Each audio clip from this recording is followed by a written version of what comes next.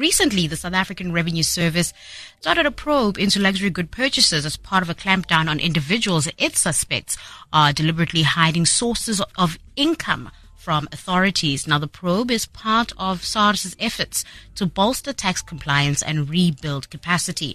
To explain how this process could possibly work is Tax Consulting SA's Africa Tax and Compliance Legal Manager, Jashwin Baijoo. Jashwin, straight to the first question. Is it even possible to track the purchase of luxury goods? Good afternoon. And straight to the answer, yes, it is. So SARS have an automatic exchange of information in place.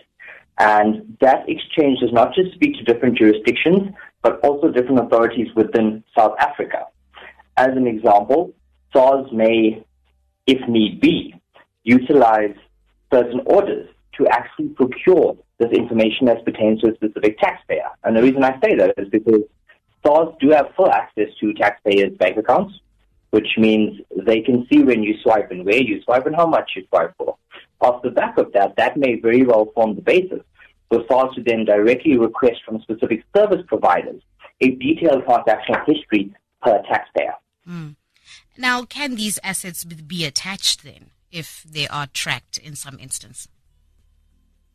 So any asset can be attached for a non-compliant taxpayer. And if we look at the very recent media release where SARS has mentioned a pilot initiative of utilizing unexplained wealth orders, which may very well be the missing piece of the puzzle to prosecute taxpayers where their lifestyle, it doesn't correlate with their declarations to the revenue authority. And there's possibility of any ill-gotten gains that actually result in that unexplained wealth. And as a tax expert yourself, how would such an audit actually work, in your view? So when we look at SARS delving into the wealthy or the affluent, we must bear in mind that lifestyle audits, in some shape or form, have been present in South Africa since around 2007. But they've very much been in the shadows and have come to the forefront now in the last, I would say, 2 years. With regards to that, it's a fairly straightforward process, really. SARS selects either an audit or verification mechanism on their side. A taxpayer may declare a turnover of 5 million.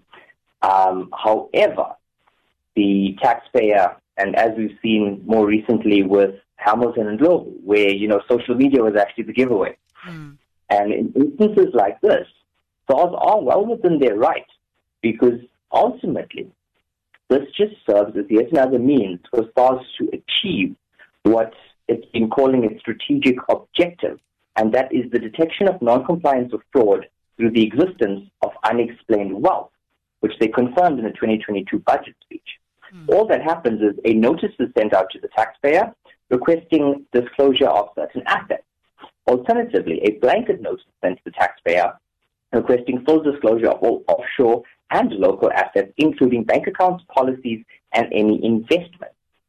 This does also now include crypto assets. All right? So the taxpayer would then satisfy that request to some extent. SARS would then delve deeper into the documents submitted by the taxpayer, and any inconsistencies picked up would be further investigated. Once this is done, because remember, at this stage, the taxpayer is still very much innocent until proven guilty. Once this is done, and there is substantiative evidence to the contrary, in the sense that the taxpayer is hiding, concealing, or under-declaring specific assets or possible revenue streams, that is when SARS may commence with the attachments by virtue of final demands and third-party appointments. You talk of lifestyle audits, and we've been hearing about this over the years, but with this particular stance that SARS is taking, would this be then a random selection process, or would it have to be an investigation that would be targeting persons of interest? No, so remember, SARS has now started what is called a high wealth individual unit. Now, in the high wealth individual unit, each qualifying taxpayer, and qualification threshold is 75 million worth of assets. Each qualifying taxpayer is assigned a team of 4 individuals. which means at any given time, those 4 individuals, per specific taxpayer, should have full sight of all affairs. So it will very much take the form of an investigation, but it looks as though it will very much start with the individuals who qualify to be a part of that unit. Would this then not undermine maybe this innocent until proven guilty legally?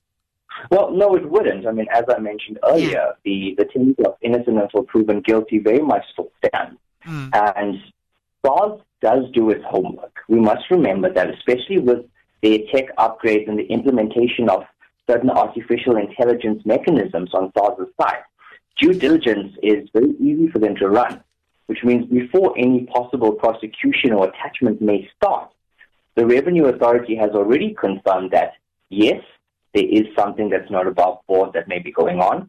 Yes, you owe SARS a substantial amount of money. And before commencing with more forcible collection measures, what they will do is raise additional assessments for the taxpayer to settle and give them 30 business days to do so.